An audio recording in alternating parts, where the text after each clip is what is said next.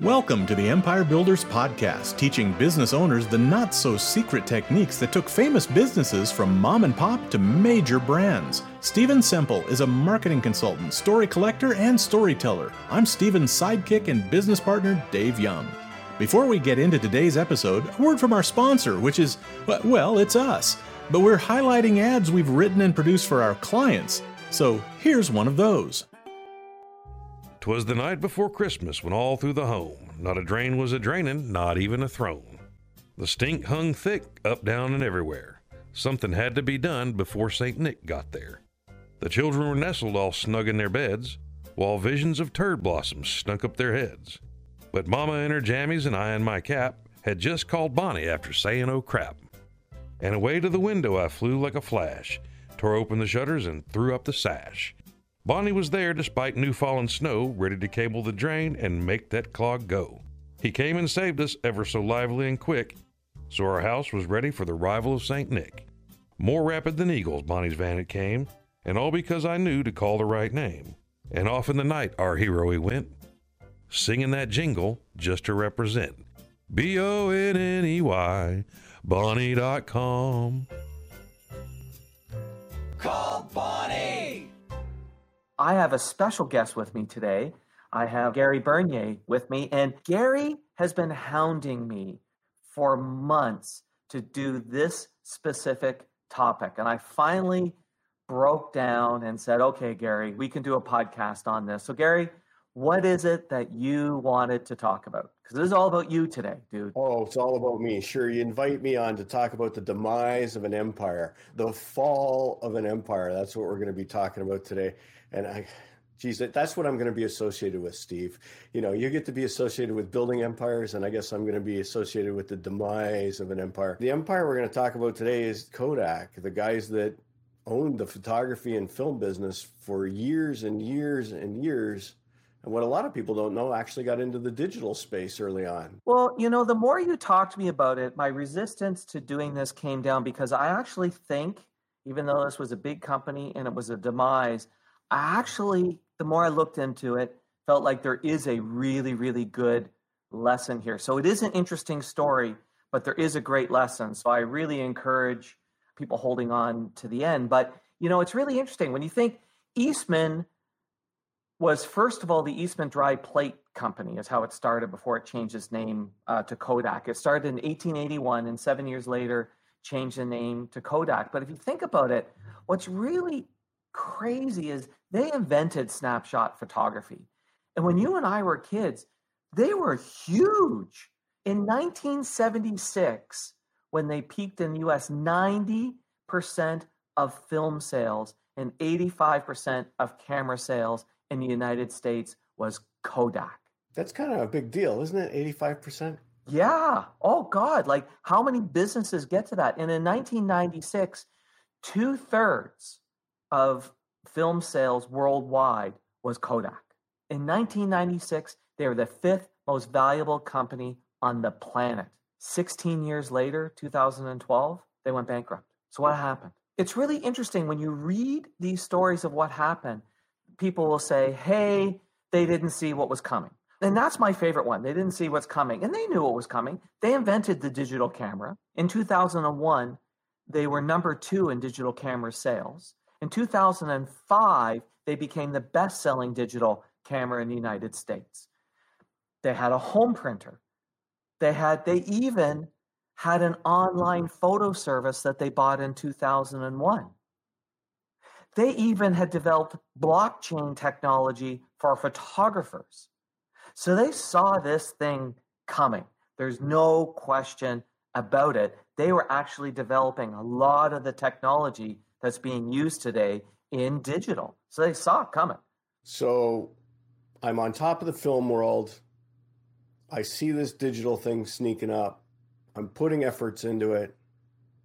How come 12 years later? Well, the other reason that I've heard people say is they were too early. They were on the bleeding edge of the technology. And I had a hard time with that one as well. So if you think about it, let's walk through some timelines. 2001, they're the second largest digital camera sales. Also in 2001, they buy an online photo service. And then 2005, best-selling digital camera. 2007, they become number 4. 2010, number 7. But they hit the peak of the dot-com boom was around 2006, 2007 was the peak of the dot-com boom. They were right there with the right technology. They were right there with the right technology. And the year they went bankrupt, so in January 12th, 2019, they went bankrupt and they sold their online photo service to Shutterfly for $23 million. 81 days later, Facebook buys Instagram for $1 billion. And today, it's estimated that Instagram is worth $100 billion. And Kodak was right there with a brand name. They had the brand, they had the people's trust, they had the technology. So what did they screw up? Here's what I think they screwed up. When you read, or in other words, when Steve went back and read old annual reports. Oh, joyous. Oh, joyous. And the letters from the CEOs and things like that. What you found overwhelmingly when they're withdrawing themselves from a particular business, what they would talk about how it was low margin and the margins were not as good as the film business. Or what would happen is they would do something for a few years, like the blockchain technology, and then abandon it because it's low margin and it's not making money, or they weren't sure how to make money on it. But what was constantly happening, it was a constant comparison to the film business and also this recognition that it was replacing the film business and the margins weren't as good. So there was this constant resistance to going down that path. And I think that got in their way. So are you saying they couldn't flip their mindset to a dot-com startup, that we're just going to get eyeballs and we're just going to grow and we're going to own the marketplace and later on we're going to figure out how to monetize it? They absolutely were unable to do that. But what's really interesting is if you go back and take a look at both Hershey's and Intel, go back and look at those two stories, Hershey's in particular. I see a lot of parallels between Kodak and Hershey. So Hershey was in the caramel business, as you know from that story. And they pivoted to the chocolate business. And the chocolate business, caramel business was in decline. Chocolate business was higher volume, the future, lower margin. Sound familiar? What Hershey did was he sold the caramel business and went whole hog into the chocolate business. And I think one of the things that does is it removes the distraction.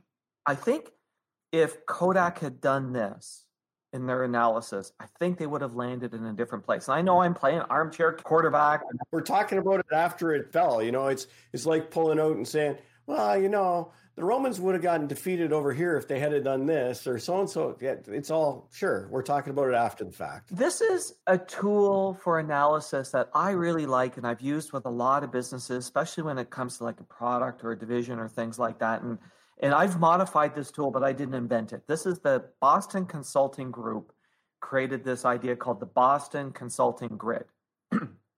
And they talk about market share in it. I like to talk about opportunity instead. And really, when you take a look at their analysis around market share, it's really about opportunity. So it's really simple. You draw a horizontal line. One side of the line, you say little opportunity. The other side of the line, you say huge opportunity. So that's about your future. Small future, big future. You do a vertical line, generating cash flow, not generating cash flow. Okay. So you now have this quadrant where there's 4 possibilities. So one of the possibilities is no future, not generating cash flow. You call that your dogs. And if you have a business that's a dog, you get rid of it as quickly as possible. You've also got one that is, it's taking investment, taking time, energy, money, but has a huge future. That's called an investment. And then you've got your stars. That's the one everybody wants, which is generating cash flow and got great future opportunity. Those are the things that, frankly, Kodak in the film business had a star for decades. That's where it was running before digital started disrupting, right? Right. And then you have your cash cows. And your cash cows are things that are generating lots of money, but don't have much future. So your dogs you get rid of. Now, so if you think about it, here's what happened to Kodak. And this happens with every industry. They had a star in the film business. And then all of a sudden, and they knew it, all of a sudden, the future started to decline on that. It became a cash cow. So it moved quadrants. It went from being the superstar to just being a cash cow. Right. And what they knew is they needed a new star. And so you've got to do investments. So you take the cash from your cash cow and you put it into investments, and you want one of those investments to become a star. Stay tuned. We're going to wrap up this story and tell you how to apply this lesson to your business right after this. 2 words: lead flow. If you want to grow your business, lead flow is, well, not everything, but it sure can feel that way. You feel the need? The need for leads. And then there's the gnawing questions that plague you whenever you try to boost lead flow. Are you targeting the right customer? Are you saying the right things? Are you advertising in the right places? Are you spending too much or too little? And the ever-present, how can I best use social media? What if you could get those questions answered definitively in 90 minutes? You'd no longer feel the need for leads because now you'd know how to get them. That's what Empire Builders is offering you right now for free and with a guarantee to boot. Go to empirebuildersprogram.com, book a 90-minute Zoom meeting with the Empire Building expert, and boom, questions answered, problems solved. We'll give you the real answers, guaranteed. Guaranteed. Yes, our famous no pitching and no bitching guarantee. First, we won't pitch you at all. Seriously. If you want to work with us beyond our meeting, you'll have to explicitly ask about moving forward. And the bitchin' part? If you're not satisfied with the answers, say the word. And I'll pay you cold hard cash for your wasted time. No hard feelings. Now that's a guarantee. Look, Empire Builders take action. If lead flow is an issue for you, take action on it. Book your Zoom meeting at empirebuildersprogram.com. Let's pick up our story where we left off, and trust me, you haven't missed a thing. So, in fact, they were doing all the right things except one. When they looked at investments, they didn't look at them as investments. They wanted them to immediately become stars. They didn't give them time. And one of the places that you can see that best is how they went into the home printer business. So think about their history in cameras. What did they do? Give people a camera cheap, make money on the consumable. That was their history. The consumable was the cash cow. Right. Guess what they did in the home printer business? They went with a high-priced printer and less expensive ink than their competitors. They didn't want to lose money on printers. Oh, no, God, we're making these printers. We got to make money on it. Where everybody else is like, we'll lose money on the printers. We're making the money on the ink. We'll lose money on the cameras. We'll make the money on the film. Where everybody else had learned from Kodak, make your money on the consumables. Kodak couldn't find their way around to that side of the page. Kodak could not learn from themselves. And I think the problem was they were looking at it going, we have to have these things making money. We need high margin. They weren't looking at them as an investment that takes time and energy. The other thing I think that happened was when you've got a cash cow, your objective on the cash cow is you do not want to be putting a lot of time and money and effort into it. A cash cow, you're sucking that baby dry, recognizing eventually the cash cow becomes a dog and you get rid of it. When you've milked the cash cow, there's a point when it comes to sell that thing for the meat that's left. Right. Or you do the Hershey's mode of this is still a great business, but I eventually see it going down this path. So while it's still a great business, I'm just going to sell it. Look, it's still giving you milk. Here, take this and run with it for a while. Yeah. It's a more attractive offer than, hey, you want a dog? Right. Yeah. Yeah. Or spin it into a separate division or like there's lots of things they could have done because it was still a very valuable business. But I think they never, with the ones that were the investment side, they were constantly looking at, oh, this is low margin business. This is not as profitable as the film business. And to your point, they never embraced the digital side. They had all the tools. They had the technology for the digital camera. They had an online photo system. They had NFTs and they had brand. And I believe they had a bunch of patents on all this stuff too, right? Absolutely. Mm-hmm. So anybody else that was making digital stuff was giving them patent revenue for a while too, right? Yeah. And meanwhile, Instagram comes along and eats the breakfast. And Instagram, and we are going to be doing a podcast on Instagram. Instagram saw their business as a photo sharing business. Jesus Christ. Couldn't Kodak get their head around that? Obviously not. Right? Kodak started as a business for sharing pictures with your friends. And think about some of the other books or other spin-offs like chat books and Apple books where you can take your photographs and get them printed and they come to you as a book. Like, I'm sure Kodak could have done that and may have even pioneered that in the first place. But if I could go back in time, it would be really interesting to see what would happen with Kodak if they just basically had taken a whole pile of cash and started it as a separate business. And we have a clue in terms of how that would work out. They did do that with one business. Okay. Eastman Chemical, which is still around today. And Eastman Chemical, when recognized they had all sorts of technology for manufacturing chemicals in a clean environment. So guess what Eastman Chemical does today? Eastman Chemical makes a lot of chemicals for the medical industry. Interesting. They are still around today, but they were spun off into this separate business to figure out their own future, not distracted by what was going on with the Kodak film business. So there's a clue there because they're still around today. They're still in business. Eastman Chemical exists today. Again, like we said, you can't serve two masters. If they had created somebody else to lead that charge and set them up properly, maybe we'd all be using Kodak cameras on our computers. Kodak cameras on our computers, photo books printed by Kodak. How natural would that have been? Yep. Right? Like, we would have gone there.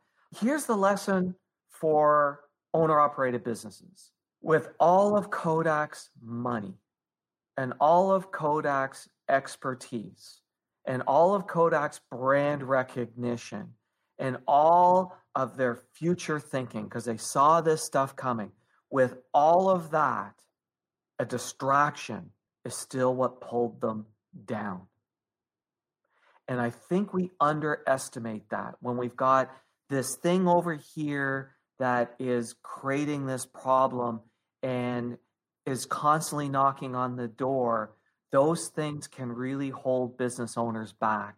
And especially when you think about time, attention, and decision making. The owner of the business only has so much time, only has so much mental space, only has so much emotional space. And there's a certain point with some things, even if it meant losing money, you might be better off to go, I'm just not doing that any longer, or I'm shutting that down, or I'm getting rid of that person. Whatever it is, distractions can really detract, especially if you put it on that grid and you sit there and you say, boy, I've got this thing that's this big distraction and it's not my future. Yeah, that grid's really handy. Had I pulled that grid out at one point in my life where I had started to split the business in two, you remember that, the training business, then the online training business. And again, we were trying to serve two masters with the same group of people, and both ended up going by the wayside. Probably would have been a lot better off splitting off an online training division and trying to make that successful on its own, right? And the other part too, when you're in the investment side, I also recognize there's a certain point, like with all investments, you've got to cut and run, but you also have to recognize investments take time and you've got to let them mature and you've got to recognize. I also think the other problem Kodak probably did is they didn't look enough to what was going on in the technology space. Right? Like there was all these things happening in the technology space with photo sharing. And they kind of did. They went out and they bought an online photo service. But I think they bought it and didn't know what to do with it. They brought traditional thinking to a non-traditional business. Yes. They needed that non-traditional thinking. And that's why the internet startups that are successful, when you look at it, they start with non-traditional thinking. They don't have that legacy thinking in their way, right? They blow right past that. I think they should have had them in a different building, a different space, a different... Probably should have had them in California instead of, New York and Rochester, where everybody else was. Yeah. And the interesting thing is, they could have gone down that and stayed true to their roots. If they said, at our roots, we are a photo sharing company. That was actually their Right. DNA. Photo sharing company. That's what they were. I believe that they could have made that happen, and it's a real shame. It would have been fun to have Kodak be able to do that transition and still be around today. And the other guy who understands the whole thing of distractions, interestingly enough, is Henry Ford. So at Henry Ford's peak, he was investing in tool manufacturing companies. He had tractor company that he started. They even started building airplanes. I believe it. And then when Chrysler and General Motors started nipping at their heels, what's one of the first things he did was got out of tractors, basically said, my future is cars, that I'm going to focus all my energies in that. And the other thing is with cars, it was also not a cash cow. It was a star because there was still lots of growth potential. But he recognized, you know what? It was time to get focused. Very true. Very true. So although it's not an uplifting, motivational, fun story, because, and we're going to attach that to Gary, I think there's a lesson to be learned here about protecting our empires, but also when trying to grow one, our legacy things, we have to be careful that they don't hold us back. You have to focus, guys. We run into lots of businesses when we work with them on the marketing side. There's sometimes a 10% distraction, a 20% distraction in their business. And as soon as we help them focus and get rid of that distraction, their business, that empire just starts to accelerate. So, there is a bit of a lesson that a lot of business owners can take from this, because we all look and go, oh, that grass looks pretty green. We got to go into that business, or we got to add that onto the business, and that'll help us grow. And sometimes just doing more of the same is the right way to grow. Yeah, absolutely. So again, Gary, thanks for encouraging me to do this. It ended up being an interesting little exploration. I think it's a great story, Steve, and I'm happy to be associated with the demise of an empire. There you go. Thanks, Gary. See you, man. Thanks for listening to the podcast. Please share us, subscribe on your favorite podcast app, and leave us a big, fat, juicy 5-star rating and review. And if you have any questions about this or any other podcast episode, email to questions@theempirebuilderspodcast.com.